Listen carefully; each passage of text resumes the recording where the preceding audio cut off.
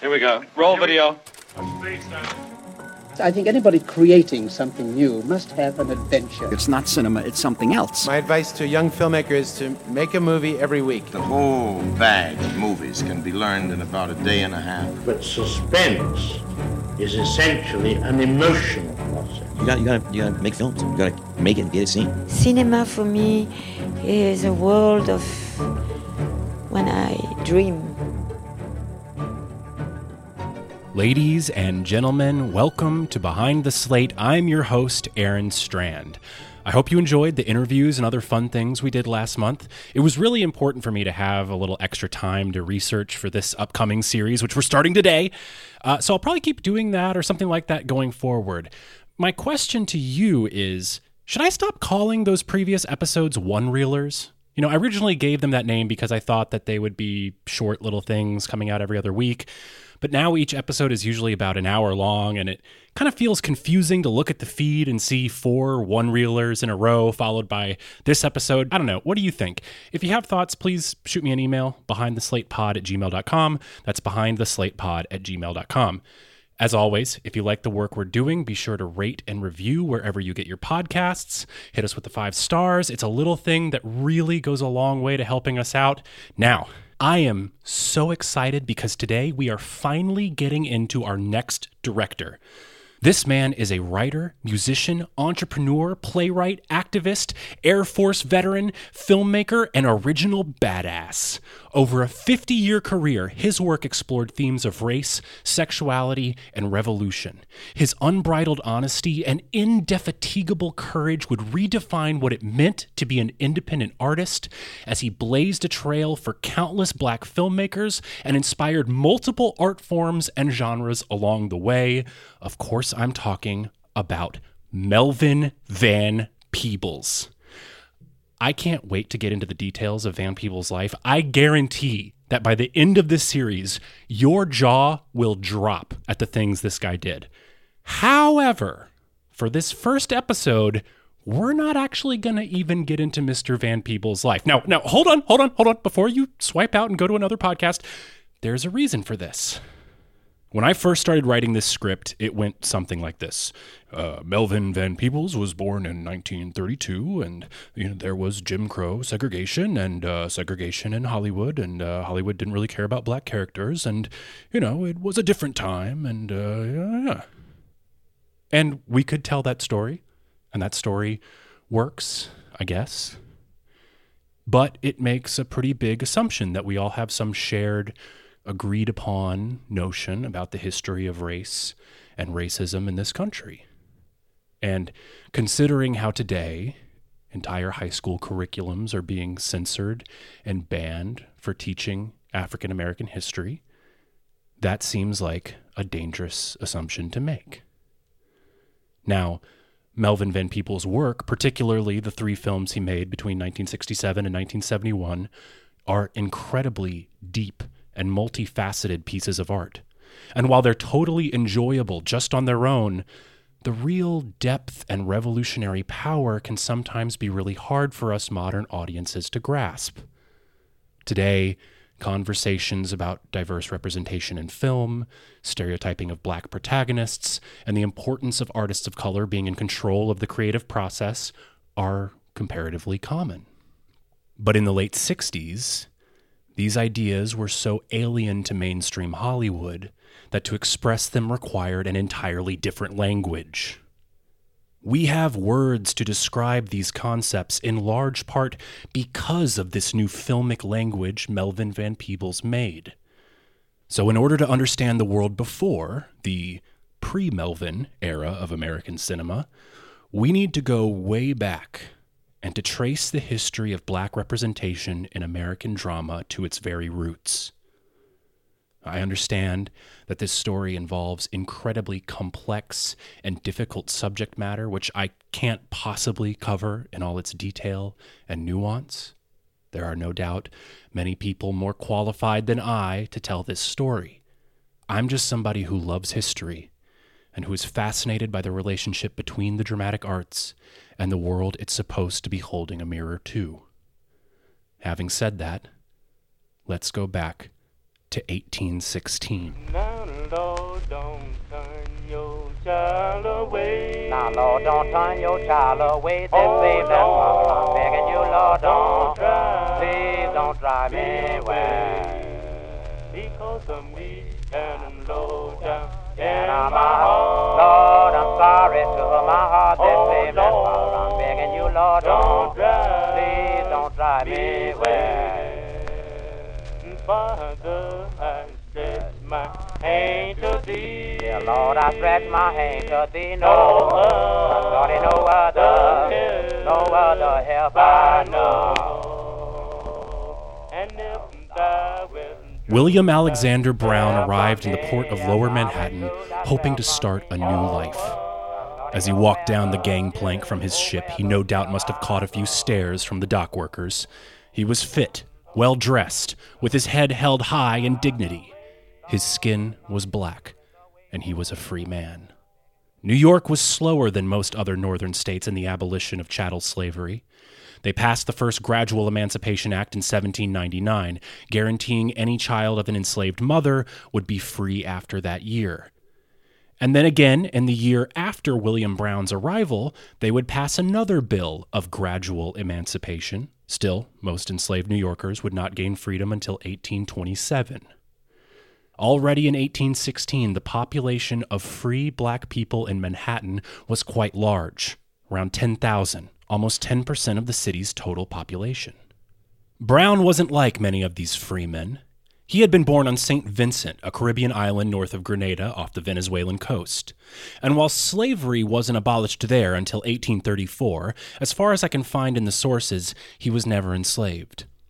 Instead, he spent his youth working as a ship steward on a British ocean liner, a job that afforded him financial independence and a chance to travel all throughout the Americas and Europe.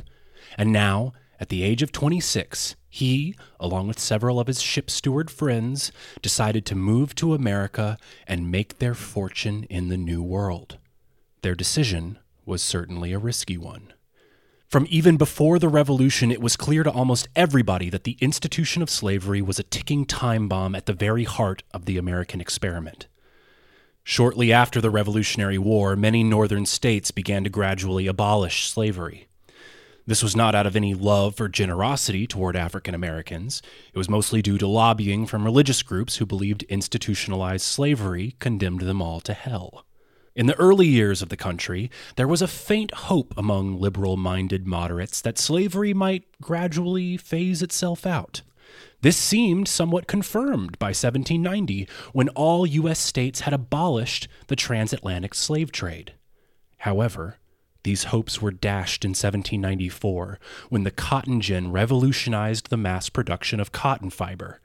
This invention was soon followed by the acquisition of modern-day Alabama and Mississippi from Spain in 1798 and the Louisiana Purchase from France in 1803.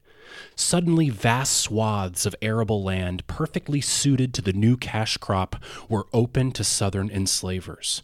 Within a decade, cotton was to the global economy of the early 19th century what oil is today, and the massive profits made any suggestion of abolition fall on deaf ears.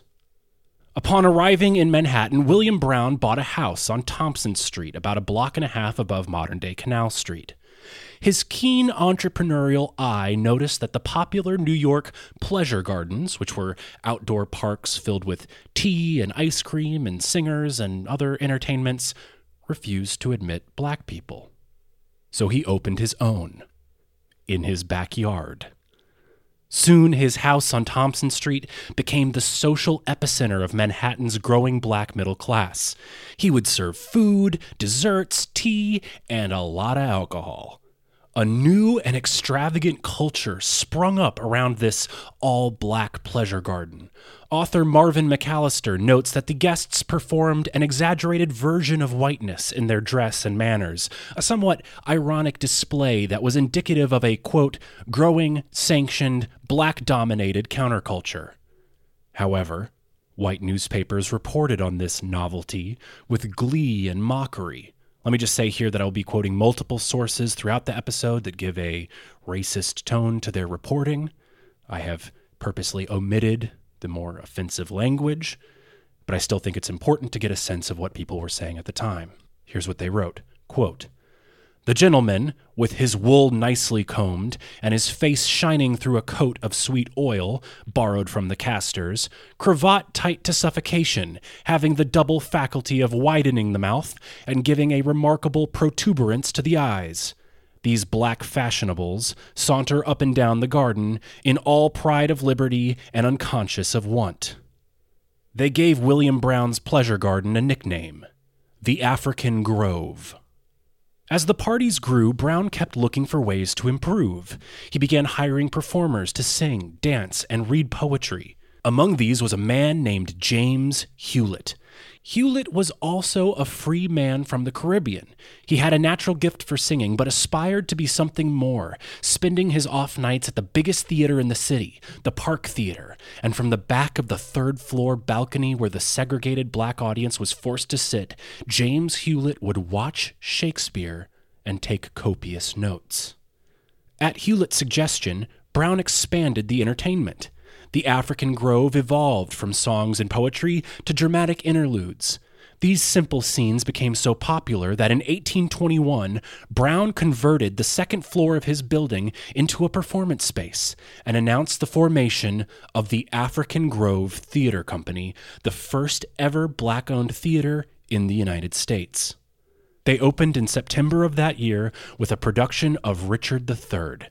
The text was cut down from its original length, the small company often had actors playing multiple parts, and the titular role was played by James Hewlett, who wore an old curtain as a robe.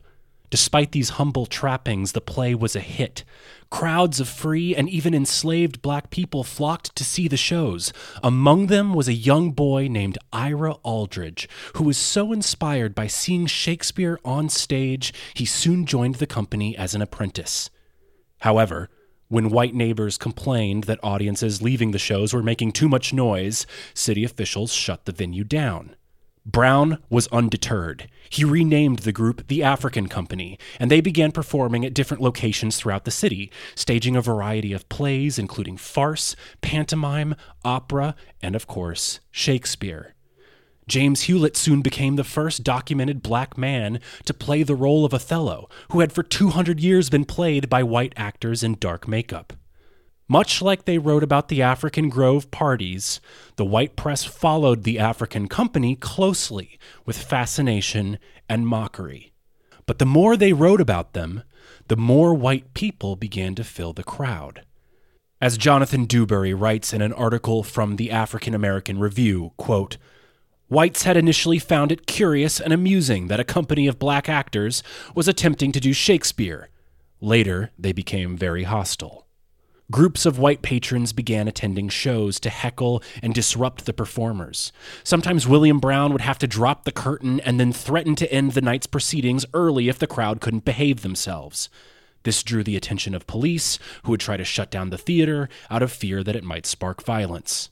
Newspapers would interview white audience members and print entire oral retellings of the funniest moments and the most glaring mispronunciations of Shakespeare's text. Such descriptions, which I will not read, made frequent use of a mocking African-American dialect and made a point to refer to the actors as, quote, dancing and strutting across the stage. But with the company barely making ends meet, Brown had no choice but to accept that the hecklers and curiosity seekers paid for their tickets like everybody else. He actively courted controversy, going so far as to create a segregated whites-only section in the back of the house labeled, quote, for white people who do not know how to behave at entertainments designed for ladies and gentlemen of color. But he pushed things too far when the company moved to a space next door to the mighty Park Theater. The Park was showing a production of Richard III, starring the great Junius Brutus Booth, who, although English by birth, was really the first great leading man of the American stage and the father of future actor and presidential assassin John Wilkes Booth. William Brown decided that the African Company would stage a competing production of Richard III next door, probably once again in an effort to stoke controversy and sell tickets. Things became dangerous when Park Theater owner Stephen Price paid a group of white men to start a riot during the African Company's performance. The men attacked the actors, beating them and ripping off their costumes. They then destroyed the theater, and police once again forced the African Company to shut down and move. All this, plus an epidemic of yellow fever in late 1822, took their toll on the African Company. For a time, they were forced to perform on street corners just to survive. In 1823, the company staged a benefit show with a play written by William Alexander Brown himself, titled The Drama of King Shotaway. It was about the 1795 Black Revolt against British naval forces on St. Vincent and was the first known dramatic work written by a black author in the United States. Sadly, the play is now lost. Shortly after these shows, the press announcements for the African Company disappeared from the papers, and William Alexander Brown filed for bankruptcy. James Hewlett went on to tour throughout the northern states as one of the nation's first black Shakespearean actors. Young Ida Aldridge would leave the country. He moved to London and became one of the most popular and well-known tragedians in Britain and Europe. He became a huge star. The first great black Shakespearean actor. He was the first black theater owner in the UK and is the only black American to have a bronze plaque in the Shakespeare Memorial Theatre at Stratford-upon-Avon. With the demise of the African Company, there would not be another black-run theater in the United States for another 60 years. William Alexander Brown faded from history, but the memory of his groundbreaking theater lived on in the minds of the thousands of people who saw his plays, for better and for worse. In 1828, 5 years after the African Company's last performance, the ongoing fight over slavery was polarizing the nation. With religious fervor, Northern abolitionists blamed the slaveholding South for damning the country to sin. In turn, Southern enslavers developed an equally religious ideology around slavery. This was a definite shift from what was once referred to as a, quote, peculiar institution into now extolling a racial caste system ordained by God. And into this cauldron of insanity walked one of the most dangerous men of all, an unemployed actor. Thomas Dartmouth Rice was a tall, white, lanky 20-year-old from Manhattan's Lower East Side. He had turned his back on a woodcarver apprenticeship to chase his dream, but had now been traveling for years across the country and had only managed to land the odd gig singing comedic songs between the acts of other plays. Desperate for his big break, he developed a new performance, one that he was sure, if nothing else, would leave an impression. So on a return trip to his hometown of New York City, where he had a slot at Stephen Price's Park Theater, he decided to try out his new number. Backstage, he dressed in ragged clothes, dilapidated boots, and pulled a straw hat over a dense black wig of matted moss. Imitating several performers he had seen in his southern travels, he used burnt cork to darken his hands and face. And when it was time to walk on stage, he shuffled with a slow, stilted limp. He stood there, hunched, his eyes shining in the light of the gas lanterns, with a vacant, dim-witted stare. In an article from Atlantic Monthly written decades later, journalist Robert Nevin writes, quote, "The extraordinary apparition produced an instant effect. The crash of peanuts ceased in the pit, and through the circles passed a murmur and a bustle of liveliest expectation. The orchestra opened with a short prelude, and to its accompaniment, Rice began to sing." This was, of course, done in a crude imitation of enslaved African-American vernacular, which I will not recreate. Quote, "Jim Crows come to town, as you all must know. I wheel about and turn about and do just so. Every time I wheel about, I jump Jim Crow." Nevin continues, quote, The effect was electric. Such a thunder of applause as followed was never heard before within the shell of that old theater. With each succeeding couplet and refrain, the uproar was renewed, until presently, when the performer, gathering courage from the favorable temper of his audience, ventured to improvise matter for his distiches from familiarly known local incidents. The demonstrations were deafening. There are various stories of this act's origin. Some say Rice copied it from a young boy or a physically disabled enslaved person who worked in a Louisville stable for a white enslaver named Crow. However, these narratives all credit Rice as the creative force behind the character Jim Crow. In truth, the Jim Crow persona can be linked all the way back to West African folk traditions, where trickster deities, usually in the form of animals such as crows or rabbits, would use their wits and cleverness to trick humans into getting what they want. Upon their forced journey to the Americas, these stories evolved into survival myths with characters that would eventually come to be known as Jim Crow and Brer Rabbit. These stories were allowed within the enslaved community as childish tales of anthropomorphized tricksters, but they contained hidden knowledge. These stories were teaching people how to outsmart their oppressors, oftentimes showing them that to feign ignorance was a great way of avoiding extra labor or violence. The same thing goes for the shuffling dance and movement that Rice supposedly copied from a physically disabled enslaved person. In reality, he was most likely copying dance moves that have their own long and brutal history within the enslaved culture of America. During the dreaded Middle Passage across the Atlantic, slave traders looked for ways to keep their human cargo alive and looking fit to bring the best price at market. A British surgeon and eventual anti-slavery activist, Dr. Thomas Trotter, reported while working on a slave ship in 1783, quote, "After the morning meals came a joyless ceremony called dancing the slaves. Those who were in irons were ordered to stand up and make what motions they could, leaving a passage for such as were out of irons to dance around the deck." In case it needs to be said, all of this was of course done under the threat of violence, usually a cat of nine tails. And this practice would continue upon arrival.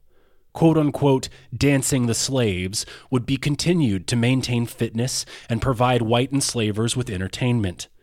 But in order to retain control beyond just a threat of violence, strange laws and customs were developed. In many places, enslaved people were forbidden from crossing their feet or from the use of drums, these restrictions eventually leading to the development of soft shoe and tap dancing. When forbidden from dancing at religious ceremonies, enslaved people created the ring shout, in which worshippers would shuffle in a circle, stomping their feet, clapping their hands, and shouting in call and response. Historian Sterling Stuckey, in his seminal book Slave Culture, Nationalist Theory and Foundations of Black America, argues that the ring shout was the precursor to field hollers, work songs, spirituals, and eventually blues, jazz, and modern black church ceremonies.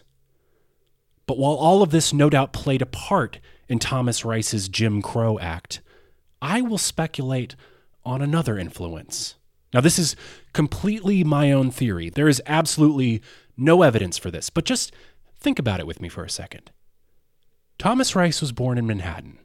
He would have been 13 years old at the time of the African Company's first performance and was living less than a mile away. For a teenage theater kid, I find it hard to believe that he did not know about those shows. And even if he didn't attend in person, he most likely read some of the dozens of mocking newspaper articles written about them. The particular way those white papers chose to mock the black Shakespeareans with their exaggerated dialect and exotic movements seemed to, in my opinion, have made a big impression on the mind of young T.D. Rice. Perhaps it's no coincidence that he chose to premiere his character at the very theater who helped shut the African Company down. Regardless of whether this is true or not, I can't help but think of our modern conversations around cultural appropriation in art. Sometimes I'll admit that these topics can feel a bit reactionary and overblown, But it's examples like these that show why these conversations are important. Because art has power.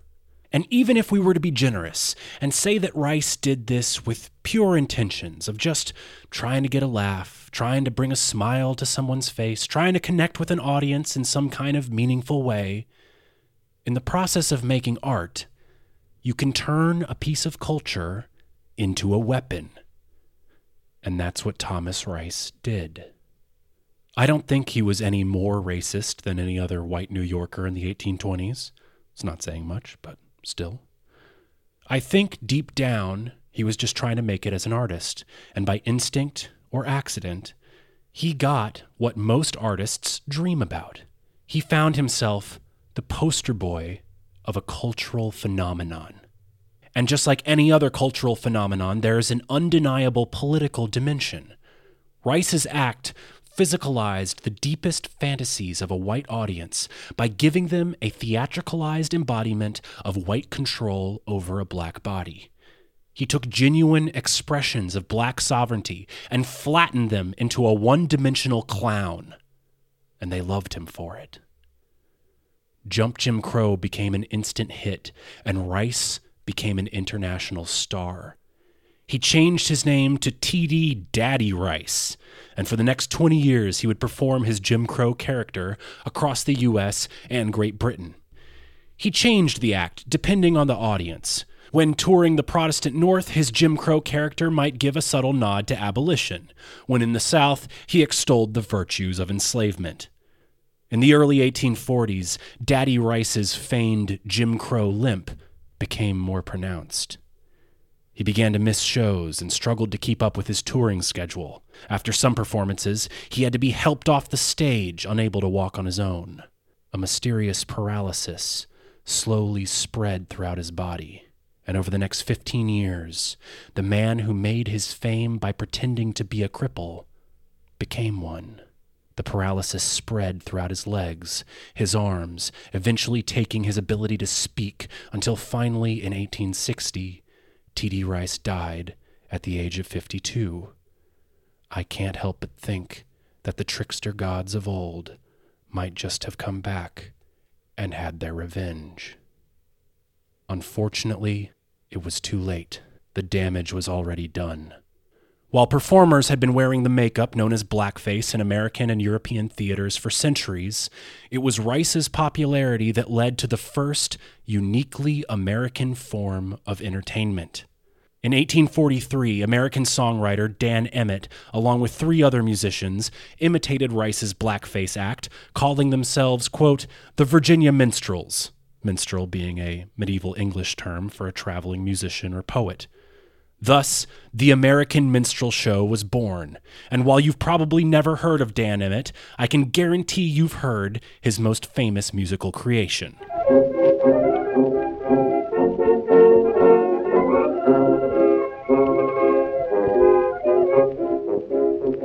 I wish I was in the land of cotton, old times there, I'm not forgotten. Look away, look away, look away, Dixieland. In Dixieland where I was born in early on one frosty morning. Look away, look away, look away, Dixieland. I wish I was in Dixieland. The following year, 1844, an imitation of Dan Emmett's minstrels called the Ethiopian Serenaders performed at the White House for President and slave owner John Tyler.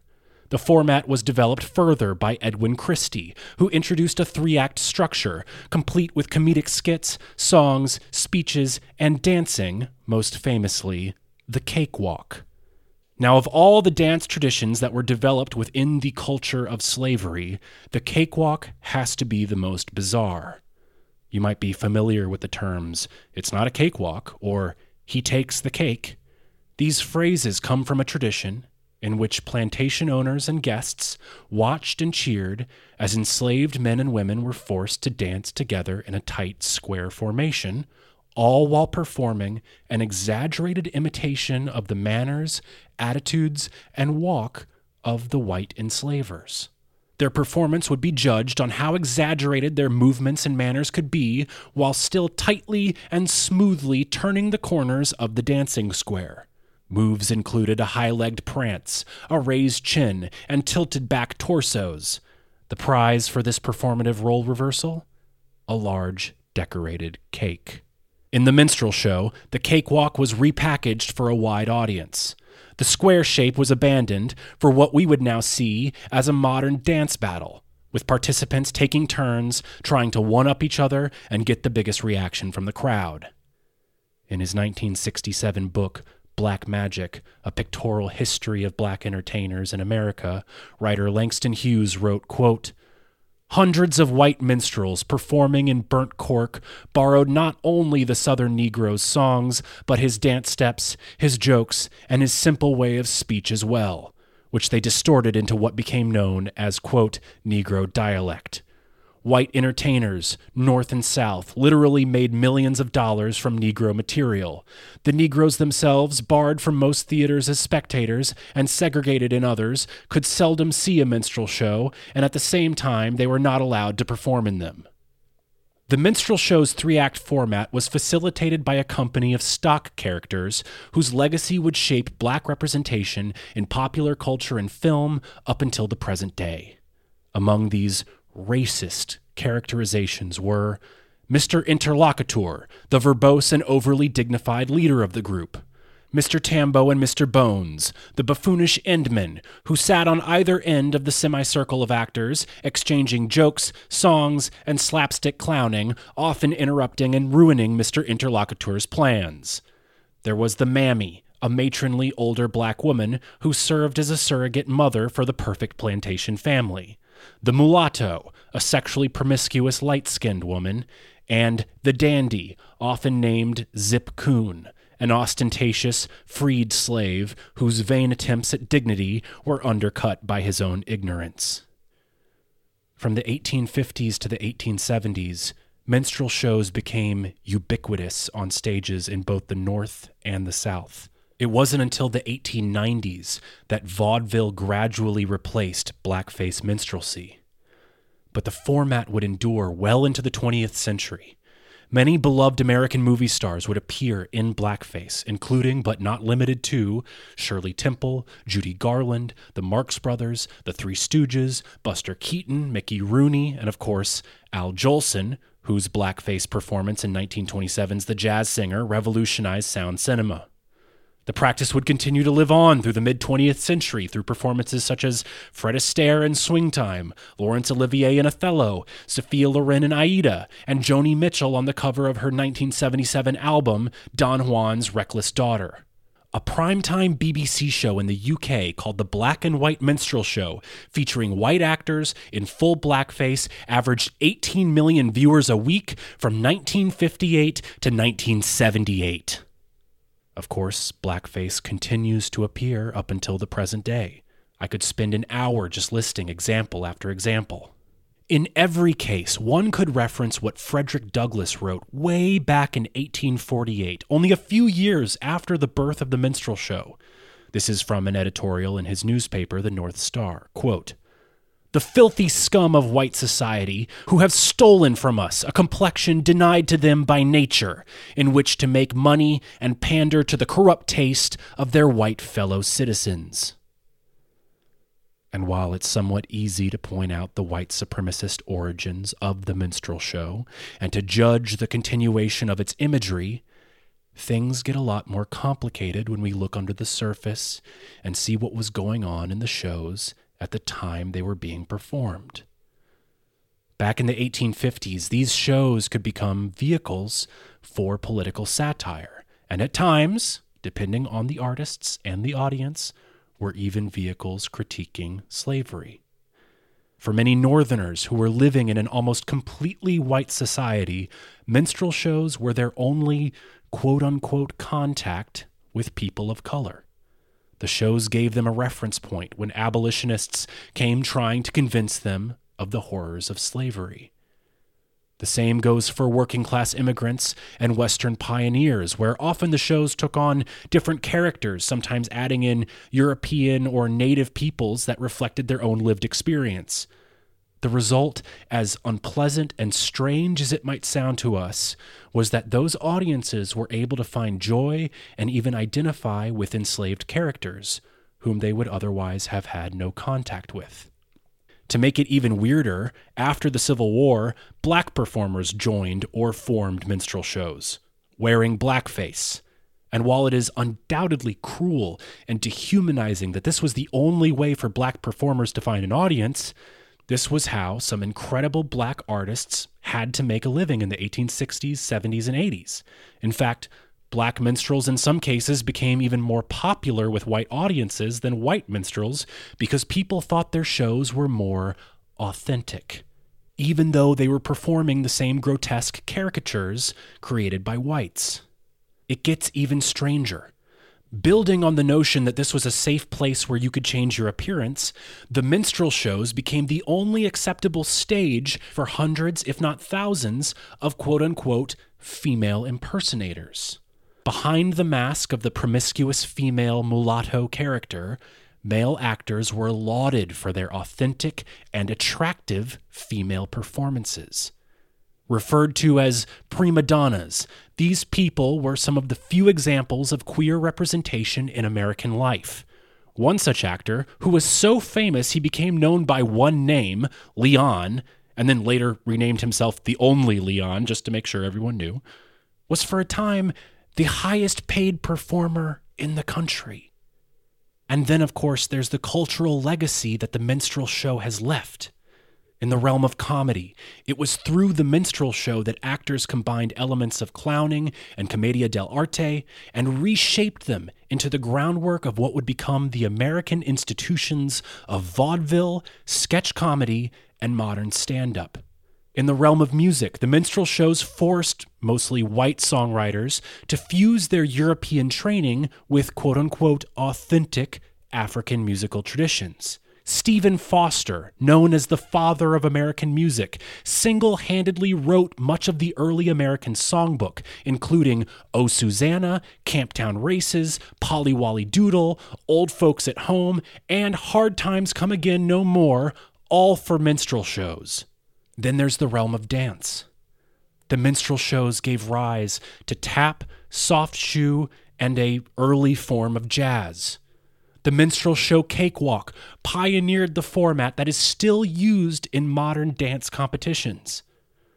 On his tour of the United States in 1842, author Charles Dickens was brought to the notorious dance halls of Five Points in Lower Manhattan. There he wrote about seeing a young black dancer. Quote, 5 or 6 couple come upon the floor, marshaled by a lively young Negro who is the wit of the assembly and the greatest dancer known.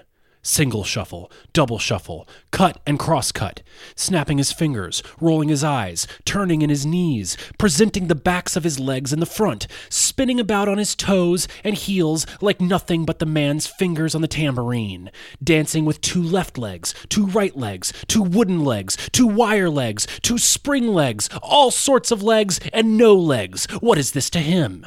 And in what walk of life or dance of life does man ever get such stimulating applause as thunders about him when, having danced his partner off her feet, and himself too, he finishes by leaping gloriously on the bar counter and calling for something to drink, with the chuckle of a million of counterfeit Jim Crows in one inimitable sound?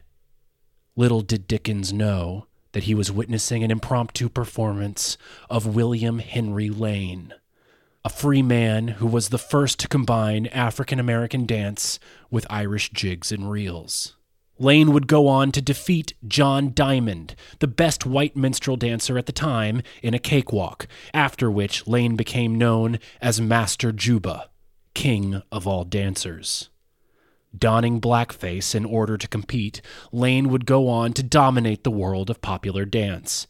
He was so skilled, he could imitate the dances of his competitors, often performing their own moves and styles better than they could.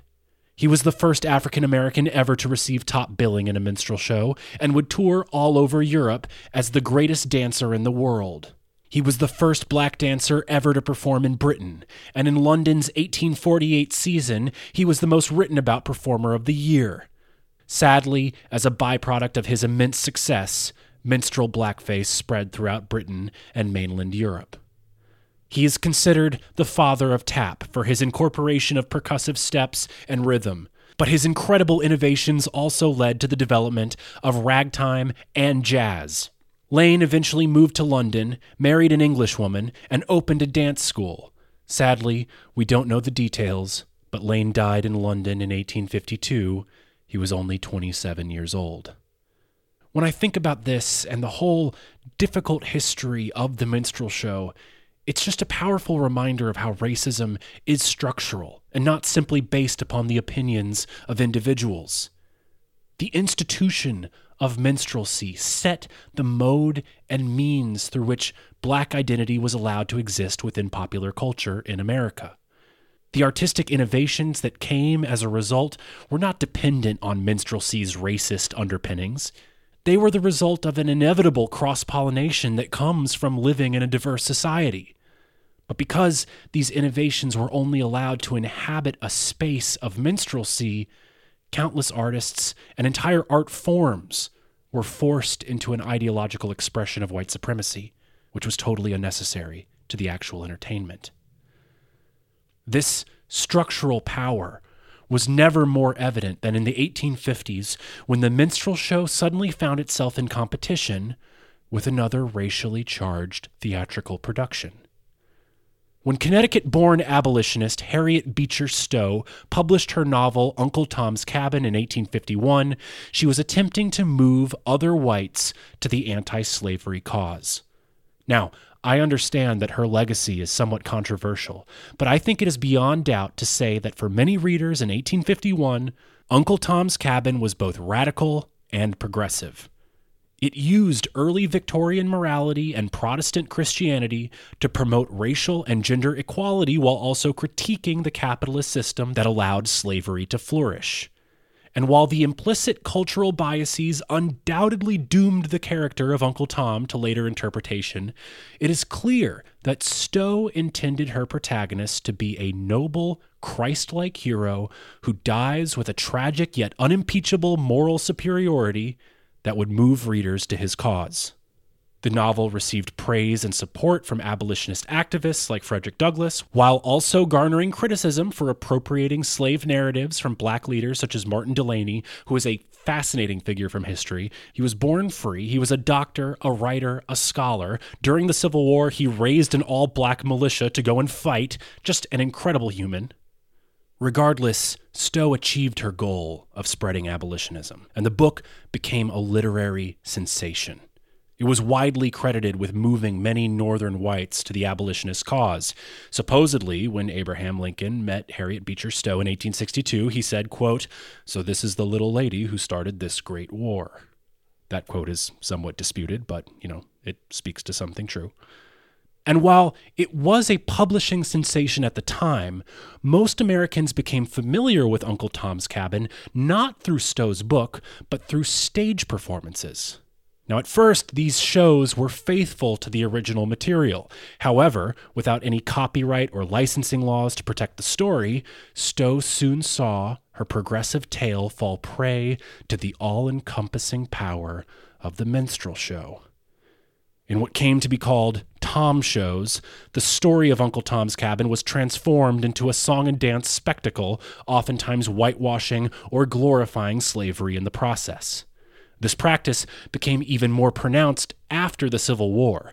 The plot was rewritten, the characters were transformed into racist cartoons, and thus, for the latter part of the 19th century, a bizarre fusion of minstrelsy and Uncle Tom became lodged in the culture, turning the once Christ-like character into a slur for black subservience toward a white oppressor. In 1903, director Edwin S. Porter of the Edison Company adapted Uncle Tom's Cabin into one of the earliest narrative films ever made. It was basically a filmed version of a Tom show that featured white actors in blackface. It goes down in history as the first ever silent film to use interscene title cards to help further the story, but it is most remembered as the film Porter made just before he shot The Great Train Robbery, which, as we've discussed in our previous Chaplin series, was a groundbreaking achievement in dramatic cinema. But why did it happen this way? Why did minstrelsy, an art form born of pre-Civil War polarization, survive into 20th century America? To answer this incredibly complex question with a personal simplification, I want to share a little story. I went to high school in Georgia, and even in 2006, we were being taught that the Civil War had many different causes. Yes, slavery was one of them, but at the end of the day, it was really more about states' rights. That was a total load of shit. For the record, if anyone is arguing that the Civil War was over states' rights, just bring up the Fugitive Slave Act of 1850. This vastly increased the power of the federal government, granting them the ability to go into any city and arrest any suspected escaped slave and kidnap them back into servitude. Southern states weren't complaining about the breach in states' rights then. Now I, like many white Southerners, have multiple blood relatives that fought for the Confederacy.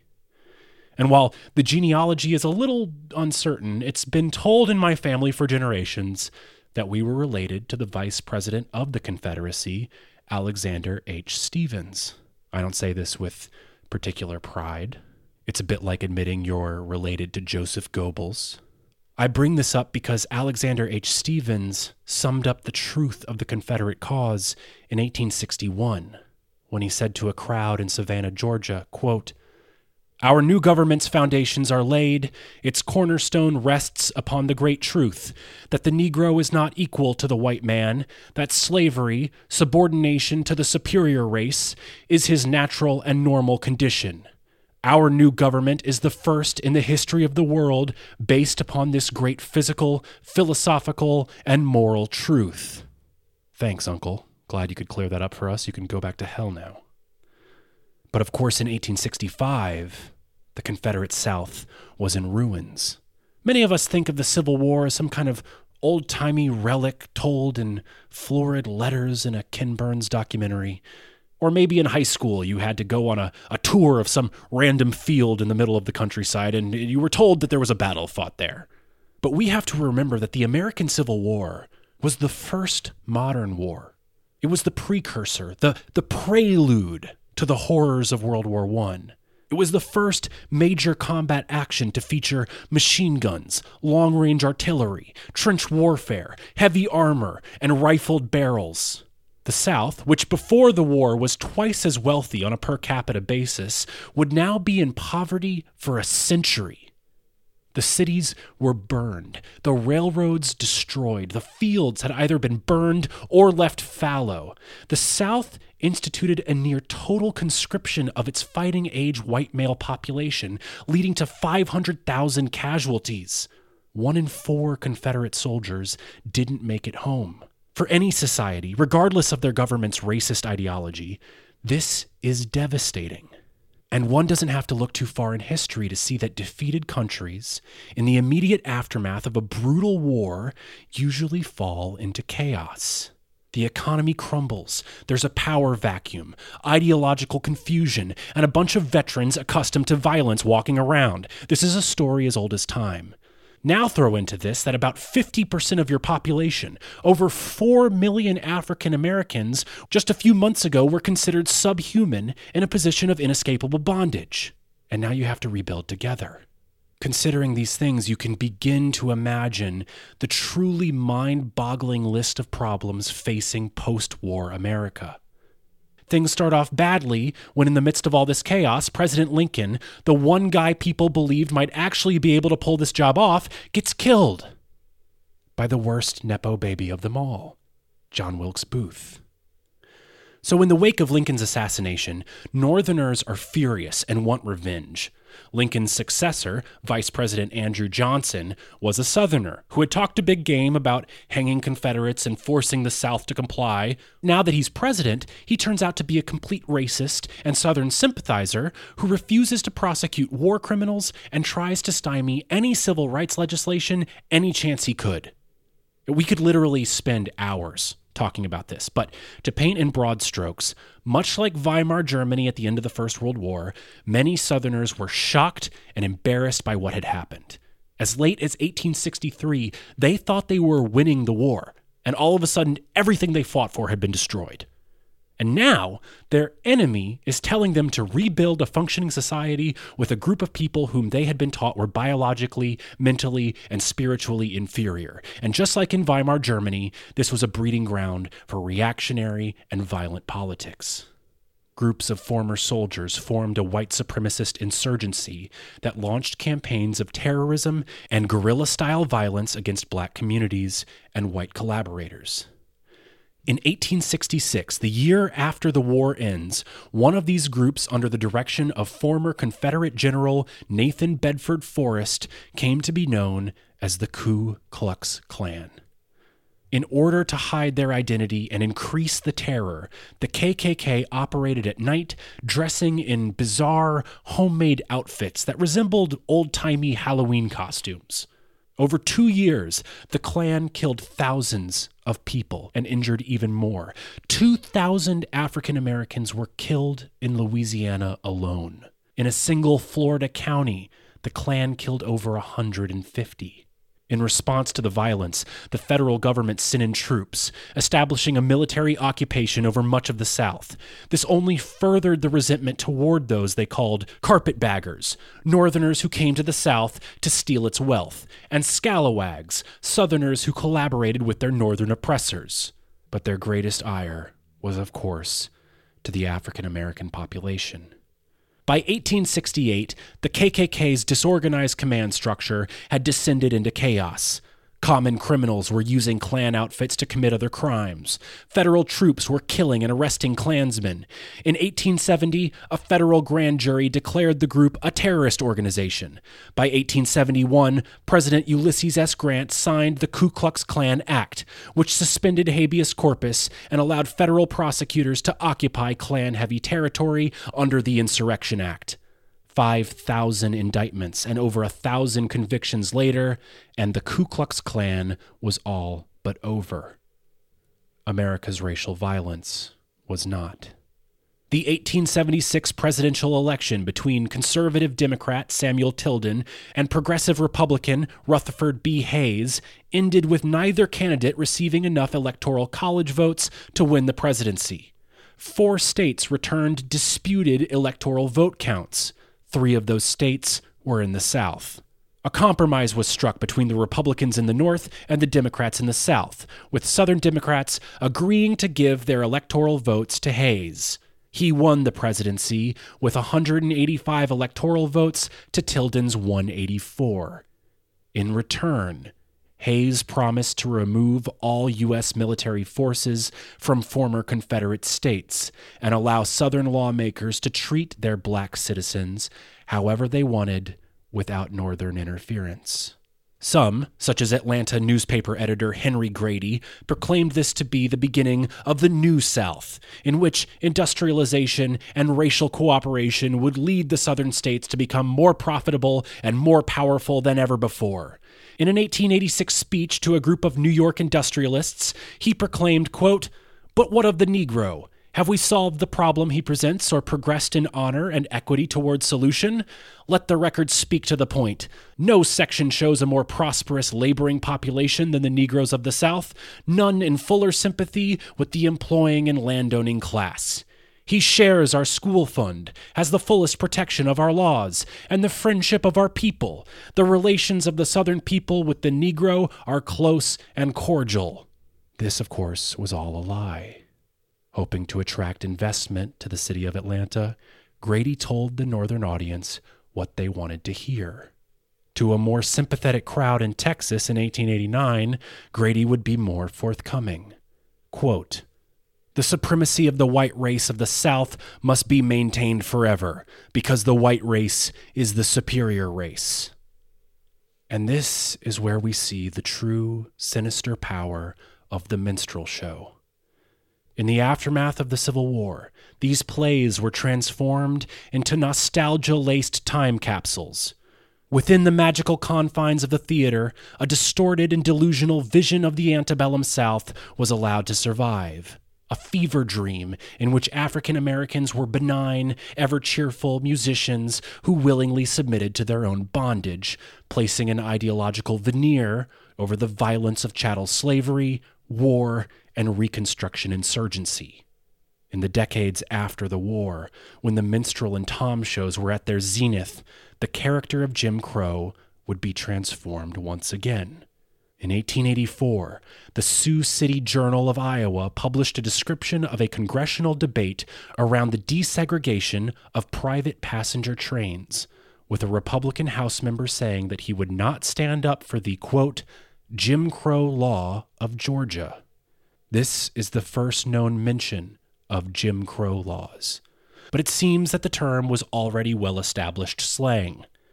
This term, Jim Crow laws, described a complex web of state legislation that encoded the segregation, voter suppression, and economic, political, and educational disenfranchisement of black people. But Jim Crow was more than just a legal framework. It was an entire unspoken social system that was meant to regulate the behavior of both black and white people in the South. The ultimate goal was to trap African Americans forever behind the mask of Thomas Rice's caricature. By the year 1900, legal segregation had been upheld by the Supreme Court.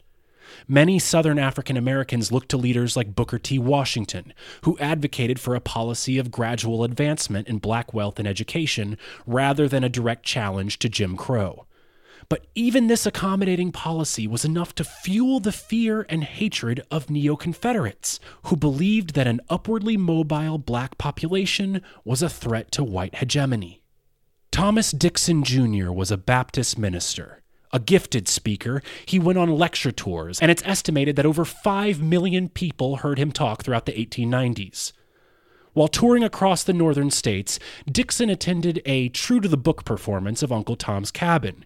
He later wrote, quote, I wept at the play's misrepresentation of Southerners. Thomas Dixon Jr. was an avowed racist. He had grown up watching both his father and uncle be a part of the Ku Klux Klan. His speaking career was defined by using Christian doctrine to support white supremacy. As he sat in the theater, crying about how unfairly the white slaveholders were being portrayed, Dixon vowed then and there to tell the true story of the South.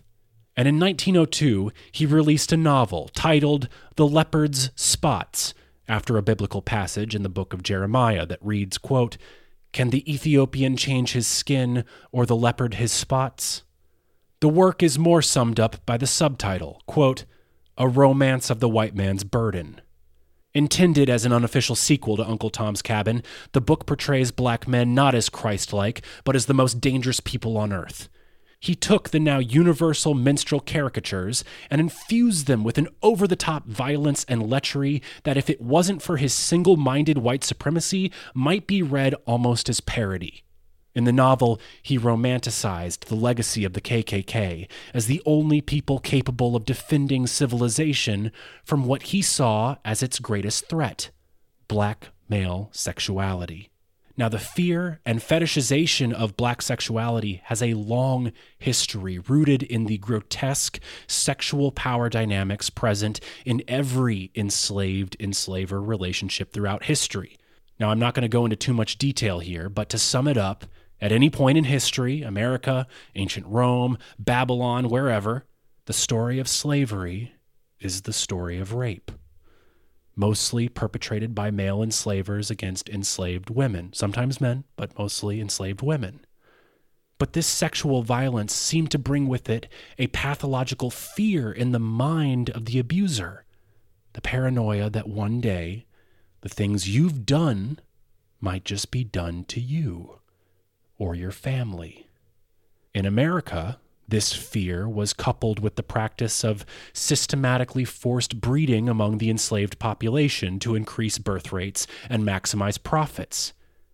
The result is a false belief that black men were sexually promiscuous and violent. For Thomas Dixon Jr., this fear was an all-out obsession. For the rest of his life, he would again and again write with horror about black men trying to seduce and or rape white women, and the violence required to stop them. The following is a graphic passage from his first book, describing what the Klan did to a black man who asked a white woman to kiss him. Feel free to skip about 30 seconds ahead if you'd rather not hear this. Quote, When the sun rose the next morning, the lifeless body of Tim Shelby was dangling from a rope tied to the iron rail of the balcony of the courthouse. His neck was broken, and his body was hanging low, scarcely 3 feet from the ground. His thick lips had been split with a sharp knife, and from his teeth hung a placard that read, "The answer of the Anglo-Saxon race to Negro lips that dare pollute with words the womanhood of the South. Signed, KKK." Dixon followed the leopard spots with a second book, titled The Klansman, which tells a romanticized story of the creation of the KKK to defend the South against greedy Northern politicians and violent freed slaves. Hoping to top the popularity of Uncle Tom's Cabin, Dixon, with the help of a correspondence course on playwriting, adapted his book into a play. With a theatrical eye, he replaced the Klan's ragtag Halloween costumes with opulent white robes, and inspired by his family's Scottish tradition of Cran Tara, wherein a large wooden object was used to rally people to an assembly, he invented a powerful visual symbol that would inspire nightmares for decades to come: the Burning Cross. Funding his own touring production of the play, he mounted a guerrilla marketing campaign. Whenever the Klansman was coming to a town, 4 horsemen dressed in white robes would ride through the city throwing out flyers. The blowback was swift. The Washington Post ran an editorial that read, quote, "The play does not possess even the merit of historic truth. It is as false as Uncle Tom's Cabin and 100 times more wicked, for it excites the passions and prejudices of the dominant class at the expense of the defenseless minority." Despite the criticism, The Klansman was a massive hit across the South, drawing record crowds wherever it went and leaving in its wake a trail of blood. In Bainbridge, Georgia, a black man was lynched after the play with a newspaper article plainly stating, quote, "Lynching laid to the Klansman. Georgia mob, wrought up by Dixon's story, hangs Negro murderer." In Springfield, Missouri, 3 black men were lynched in April 1906. Quote, "The mob seemed filled with the spirit of the Klansman, which created a strong anti-Negro feeling here 6 weeks ago." Dixon laughed off these accusations as, quote, "the acme of absurdity," claiming that his play actually reduced lynchings. Then, in early September, The Klansman premiered in Atlanta. In the weeks after the performance, local newspapers published unsubstantiated rumors about 4 white women who were either molested or raped by black men. Antagonism bubbled until September 24th, when a newspaper was published with the headline, quote, "It is time to act, men. Will you do your duty now?" Sporadic violence broke out in downtown Atlanta as several dozen white men and boys began attacking black men at random. Soon crowds of whites were attacking every black person in sight, pulling them off streetcars, beating them, stabbing them, shooting them. Extra editions of the papers came out that afternoon, doubling down on the claims, and by midnight, 10 to 15,000 white men had gathered in the streets of downtown and began systematically moving through black neighborhoods, attacking anyone they encountered. Black businesses were vandalized, destroyed, and burned.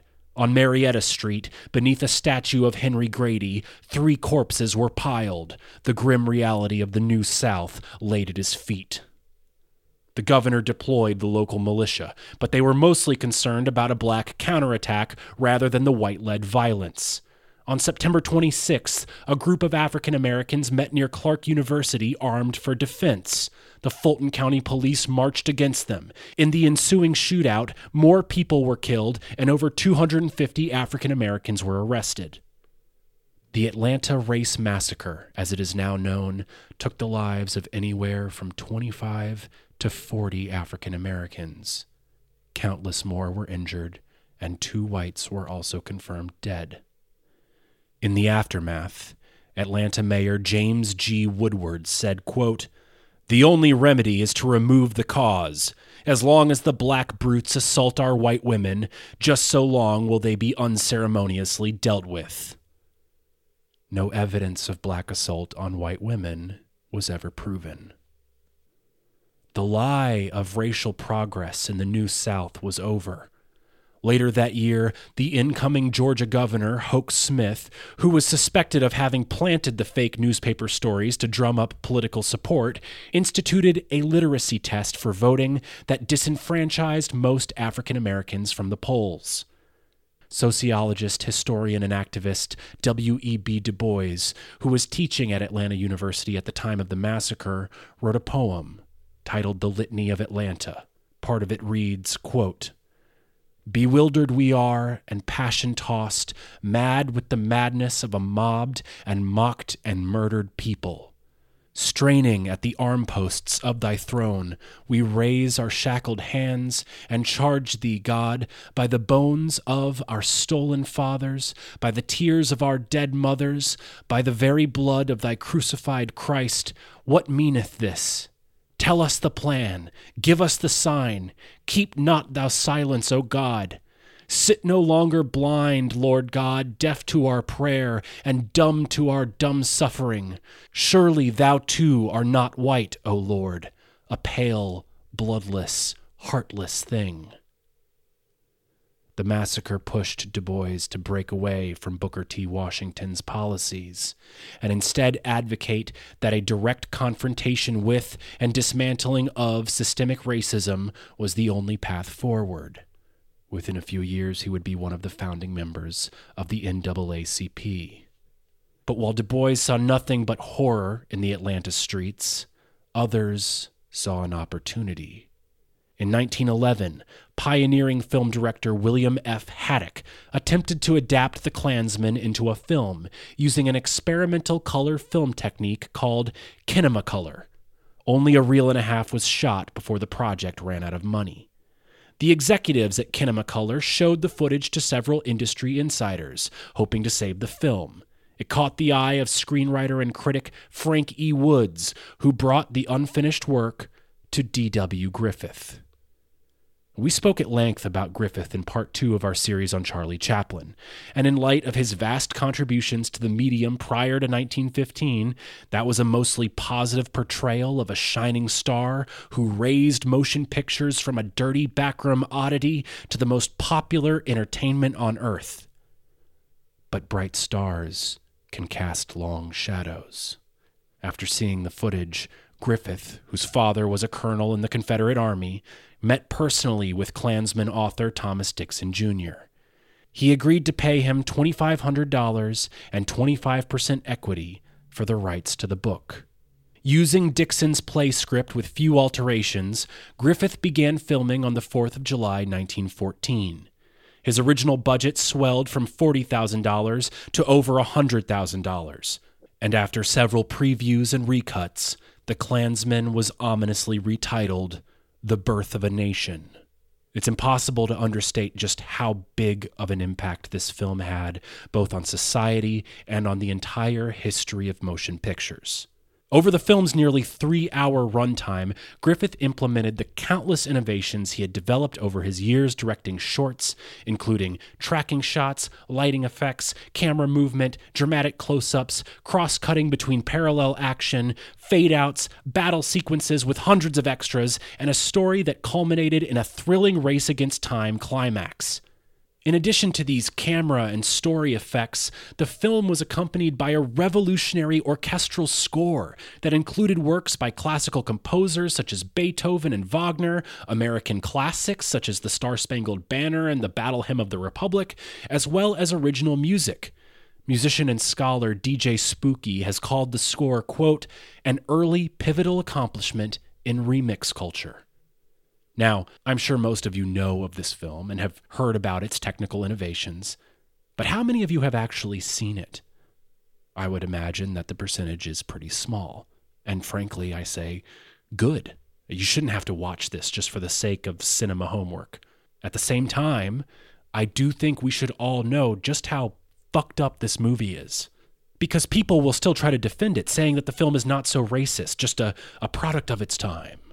So, to spare you from ever having to sit through this 3-hour white supremacist fever dream, I'm going to give you the plot synopsis because I think it's important to know the content before we talk about the effects.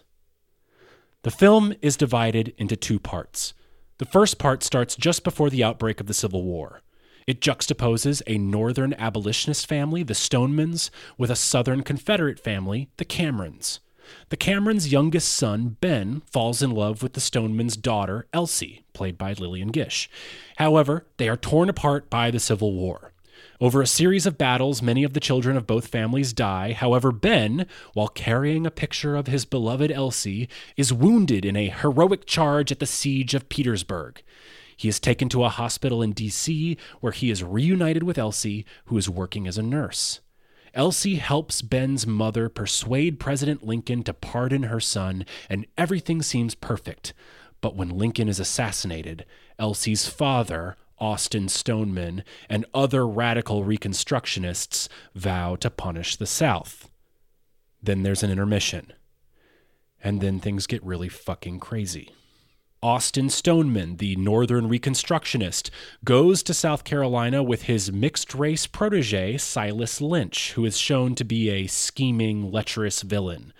They help the black community, of course all played by white actors in blackface, to stuff ballot boxes and deny white people the right to vote, resulting in Lynch being elected lieutenant governor. As black people take over the South Carolina legislature, they are shown engaging in various negative stereotyped behaviors, such as drinking liquor, eating fried chicken, and putting their bare feet on the benches of the State House. Having recovered from his wounds, Ben watches a group of white children dress up as ghosts to scare a group of black children. Inspired by this, he forms the Ku Klux Klan, but as a result, the Northerner Elsie breaks up with him. While going to fetch water one day, Ben's sister Flora is assaulted by a freed black man named Gus. He chases her into a forest until she arrives at a cliff.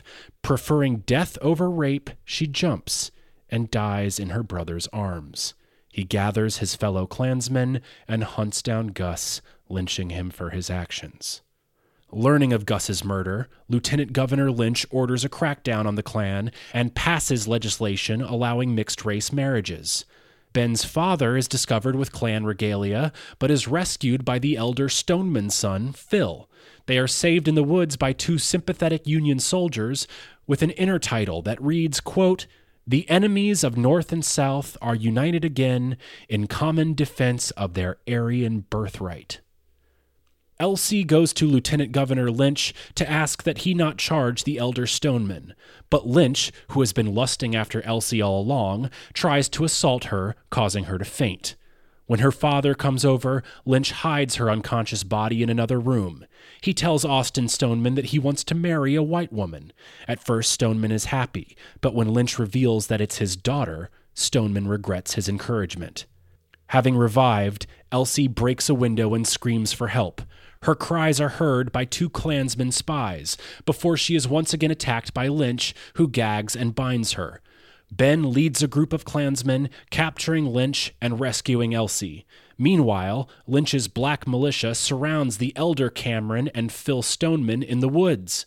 The Klansmen, with Ben at their lead, race to their aid and save them just in time.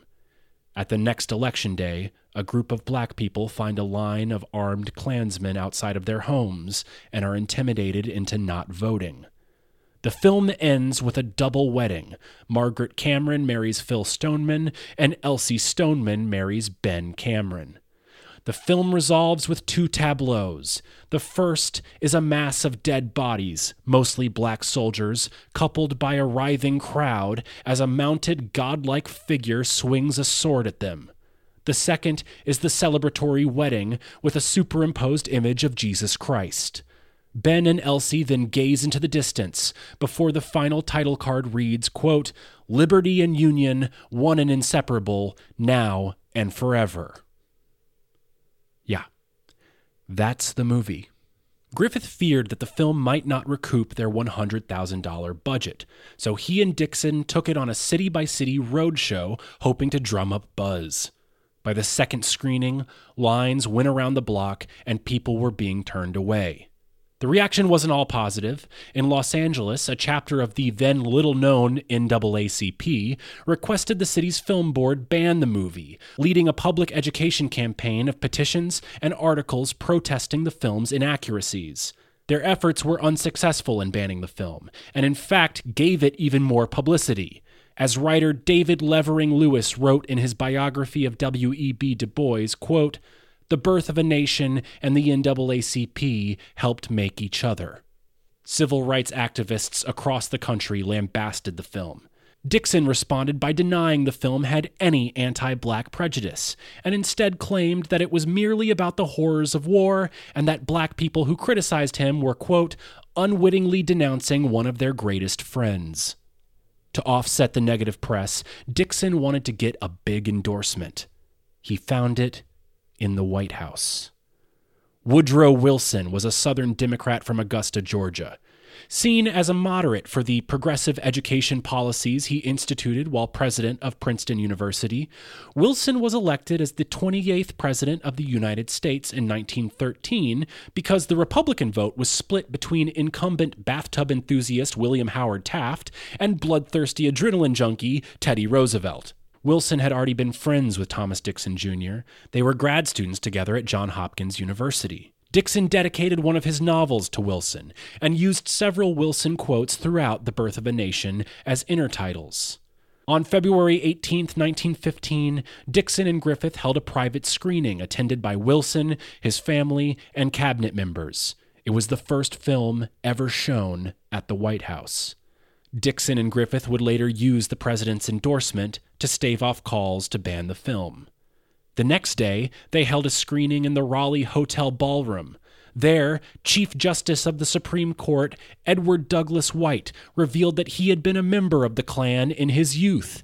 At White's behest, the entire Supreme Court, 38 senators, 50 members of the House of Representatives, and hundreds more federal employees cheered the film.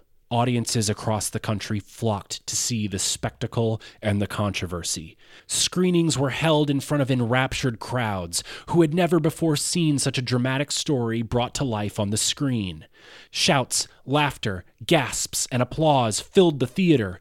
At one screening, a man was so moved by the scene in which Flora runs into the forest that he took out his gun and started shooting at the screen in an effort to help her.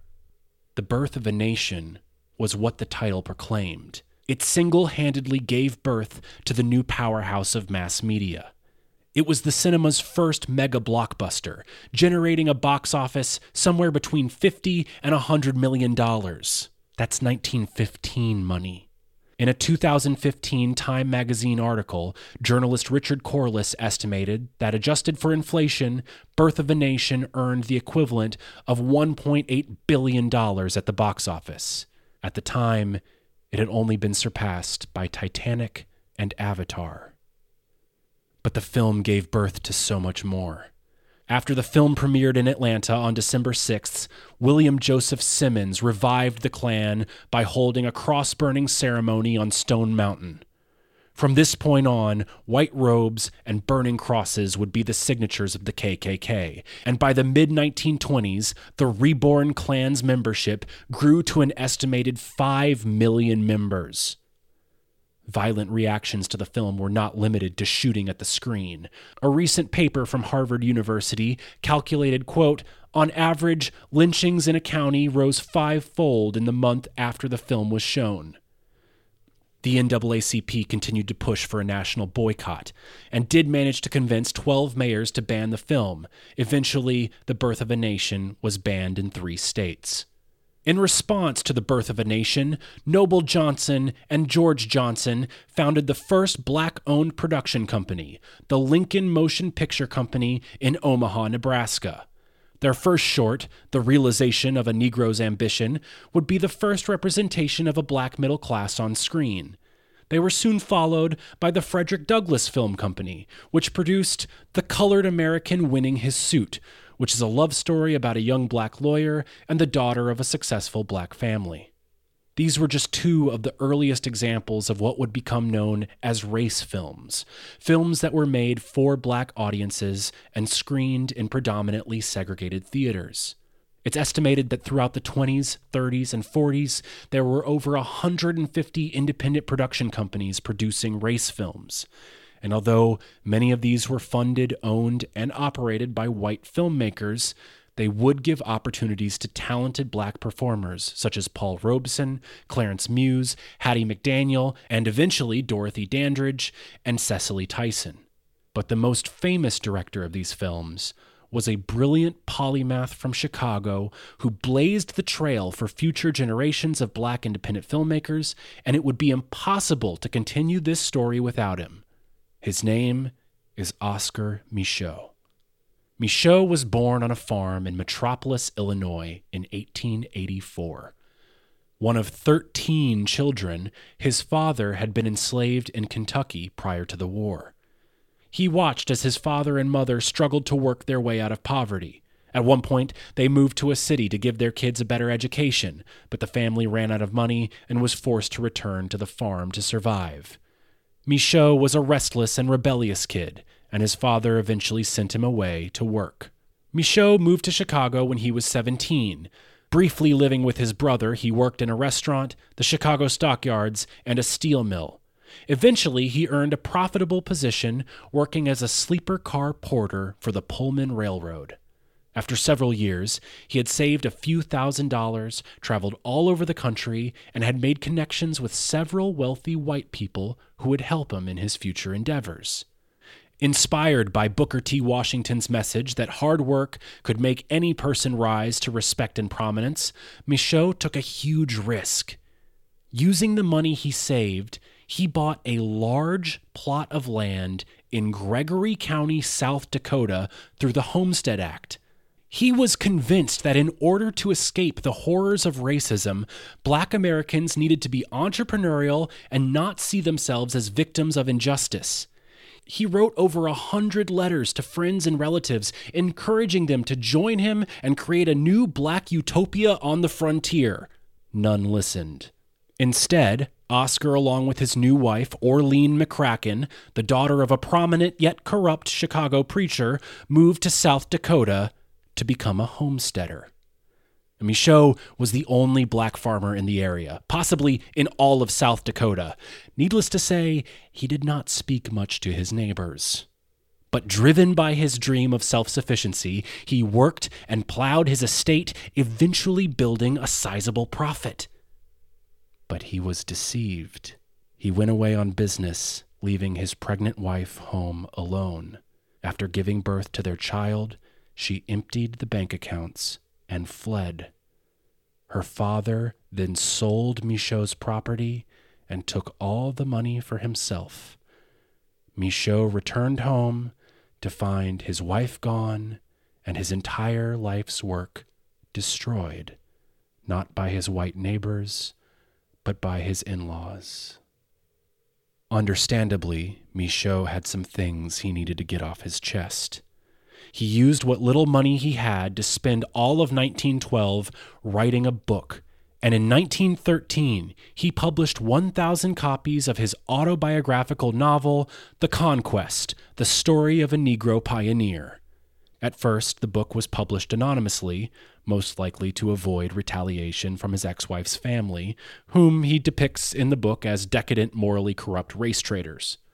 The book sold, and Micheaux went on writing several more novels, until he was approached by George Johnson of the Lincoln Motion Picture Company. Johnson wanted to adapt The Conquest into a film, but when he refused to let Micheaux work on the production, Micheaux backed out of the deal and instead founded the Micheaux Film and Book Company in Sioux City, Iowa. He contacted the rich people he had met as a porter and sold stock in his new venture at $75 to $100 a share. He adapted his novel into a screenplay, hired actors Charles D. Lucas, Iris Hall, and 23-year-old Evelyn Preer, and shot the film on location in Winter, South Dakota. At 8 reels in length, The Homesteader is thought to be the first black-produced, written, directed, and acted feature film. Unfortunately, no prints of the film seem to have survived. Micheaux mounted his own successful publicity campaign, generating a profit and in the process turning Evelyn Preer into the first African-American movie star within the black community. She would go on to star in many more Micheaux films, including Within Our Gates, The Brute, The Devil's Disciple, The Spider's Web, and many others. She crossed over into theater, joining the Harlem-based Lafayette Players, which was an all-black theater group, again founded after the release of Birth of a Nation, which mounted challenging modern plays as well as classical productions, proving once again that black actors could perform roles with intelligence, depth, and nuance. She acted in the Ethiopian Art Theater's production of The Chipwoman's Fortune, which was the first play by a black playwright to be produced on Broadway. And eventually, Prier transitioned into talkies, appearing in Joseph von Sternberg's 1932 film Blonde Venus alongside Cary Grant and Marlene Dietrich. Sadly, Evelyn Prier died after giving birth to her only child in 1932. She was 36 years old. While promoting The Homesteader in 1919, Michaud moved back to Chicago. His return coincided with thousands of soldiers returning from the First World War. However, many were coming back to find their city radically changed. During the war, the first Great Migration had begun. Hundreds of thousands of African Americans moved from the Jim Crow South, seeking work opportunities in northern factories that had seen most of their workforce join the Army. Many white soldiers, conditioned to racial prejudice by a lifetime of black stereotypes on stage and screen, and now having been exposed to the horrific violence of trench warfare, came back to find their jobs taken by black workers, and their city's black populations nearly doubled since the beginning of the war. While many black soldiers returned from Europe, having experienced freedom and empowerment for the first time in their lives. As a black veteran wrote in the Chicago Daily News, quote, "They are new men and world men. They have awakened, but have not yet the complete conception of what they have awakened to." W.E.B. Du Bois added in the monthly NAACP magazine, quote, "We are cowards and jackasses if now that the war is over, we do not marshal every ounce of our brain and brawn to fight a sterner, longer, more unbending battle against the forces of hell in our own land." The combination of these two groups proved deadly. The situation was made worse by Woodrow Wilson, who was too busy on his foreign policy pet project, the League of Nations, to have any domestic plan for reintegrating soldiers into the job market. He rapidly demobilized the country, leading to post-war inflation and an economic crash, and then blamed his administration's failures on something else. In his book, Red Summer, The Summer of 1919 and the Awakening of Black America, author Cameron McWhirter quotes President Wilson in a private conversation, saying, quote, "The American Negro returning from abroad would be our greatest medium in conveying Bolshevism to America." By early 1919, the smoldering racial tension was combined with the gasoline of America's first Red Scare. As a young J. Edgar Hoover mobilized the first raids against suspected communists, conspiracies spread that black soldiers had returned from Europe infected with the mental virus of Bolshevism and its promise of labor rights and racial equality. As spring turned to summer, violent outbursts began popping up all across the country. In April, violence in Jenkins County, Georgia left 6 dead and black businesses burned. In May, 4 white U.S. sailors initiated a riot in Charleston, which left 5 whites and 18 black men dead. In early July, the police department of Bisbee, Arizona, openly attacked the African-American 10th U.S. Cavalry, also known as the Buffalo Soldiers. By mid-July, Washington, D.C. was consumed by 4 days of mob violence that left 15 people dead and over 150 injured. In the aftermath, the NAACP sent a telegram to President Wilson that read, quote, "The shame put upon the country by the mobs, including United States soldiers, sailors, and Marines, which have assaulted innocent and unoffending Negroes in the nation's capital. The effect of such riots upon race antagonism will be to increase bitterness and danger of outbreaks elsewhere. The National Association for the Advancement of Colored People calls upon you, as President and Commander-in-Chief of the Armed Forces of the nation, to make a statement condemning mob violence and to enforce such military law as the situation demands." Wilson said nothing.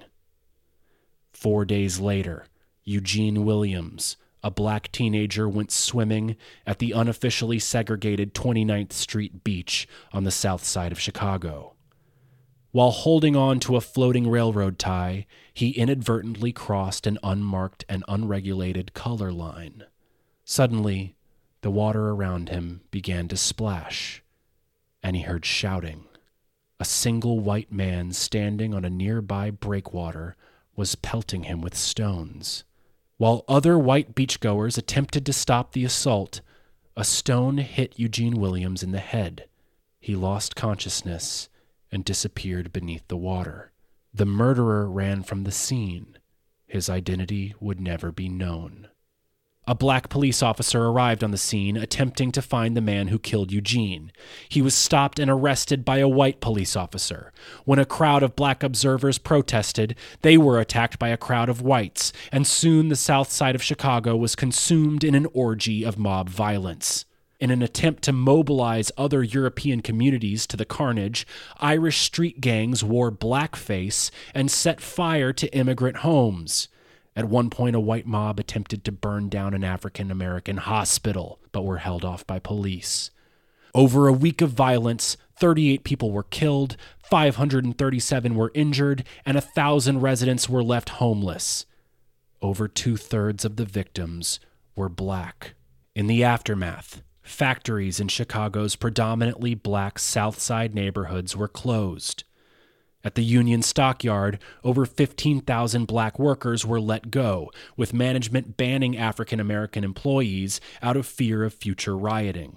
Illinois Attorney General Edward Brundage prepared a grand jury investigation against violent actors and handed down 17 death penalty indictments, all against African Americans. Still, the Red Summer continued. At least 23 more violent incidents took place between late July and December of 1919.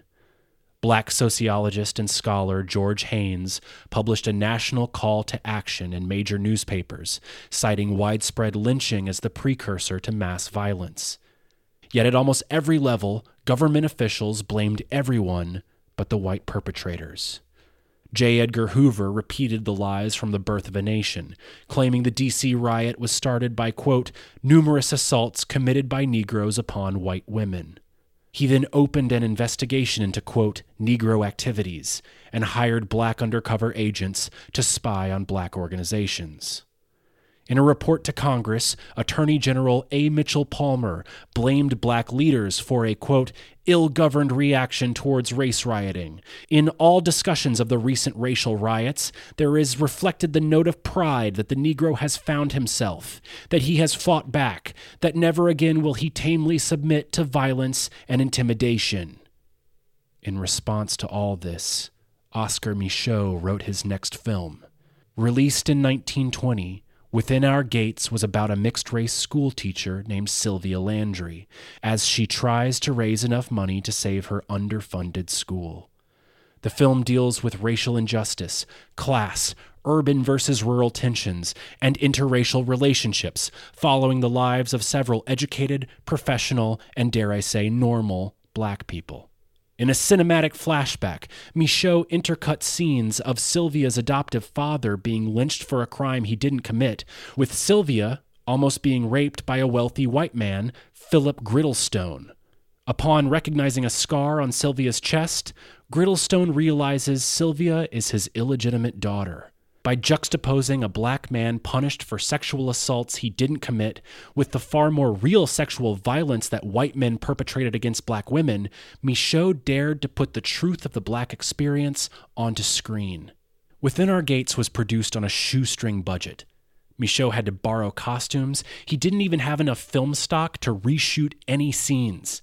He fought for months to get past film censor boards, and while the film had limited runs in only a handful of cities, it was an important step to Micheaux's continued career as an independent filmmaker. For decades, historians believed that this film, Within Our Gates, was lost like so many others. But in the 1970s, a single print was discovered in Spain. It has since been restored and is available to watch online. Micheaux would go on to have a 30-year career as an independent filmmaker, continuing to tell stories about the truth of contemporary black life. His work is brazen, tender, but above all defined by unflinching honesty and a willingness to criticize the things he saw as wrong, both in and out of the black community. When asked about this, Michaud said, quote, "My results might have been narrow at times, due perhaps to certain limited situations, which I endeavored to portray, but in those limited situations, the truth was the predominant characteristic. It is only by presenting those portions of the race portrayed in my pictures in the light and background of their true state that we can raise our people to greater heights. I am too imbued with the spirit of Booker T. Washington to engraft false virtues upon ourselves, to make ourselves that which we are not." Oscar Michaud lived to the age of 67. He was buried in Great Bend, Kansas, with a gravestone that read, "A man ahead of his time." Michaud's groundbreaking films were just a part of the artistic milieu that made Chicago one of the epicenters of African American art in the 1920s. Despite the increased professional and housing discrimination as a result of the 1919 race massacre, African Americans continued to move to Chicago in ever-increasing numbers. From 1910 to 1930, Chicago's black population increased from 44,000 to 230,000. The segregated South Side became known as the Black Belt. This area was home to a renaissance of black art. Louis Armstrong and King Oliver made the nighttime streets echo with jazz, while Big Bill Broonzy and Kokomo Arnold transformed the folk songs of the Mississippi Delta into the Chicago blues. Thomas Dorsey and Mahalia Jackson became the respective father and queen of gospel music, all while Richard Wright, Gwendolyn Brooks, and Margaret Parks punched the keys of their typewriters. And it was into this world that a young boy would be born named Melvin Van Peebles. And cut. On the next episode, Melvin Van Peebles grows up split between Chicago's South Side and the suburbs. With a personality and brilliance that sets him apart in all situations, he goes to college, joins the Air Force, moves to France, and redefines art along the way. Behind the Slate is an official podcast of the Arroyo Film Club. If you like what you heard, subscribe, rate, write a little review. It takes you 5 seconds. It helps me out a lot. If you know someone who you think would like this show, please let them know. Word of mouth is so important for this little DIY podcast to grow. As always, if you have any questions, comments, you just want to say hi, shoot me an email at behindtheslatepod@gmail.com. That's behindtheslatepod@gmail.com. You can follow me on Instagram at behindtheslatepod, on TikTok at behindtheslatepod, and until next time, that's a wrap. Some morning, some groaning, some groaning, some moaning. Just listen, hot raining. Just listen, hot raining. Just listen, hot raining. Just listen, well, hot raining. Well, just listen, Lord, hot raining. Oh, just listen, Lord, hot raining. Well, just listen, hot raining. Well, just listen.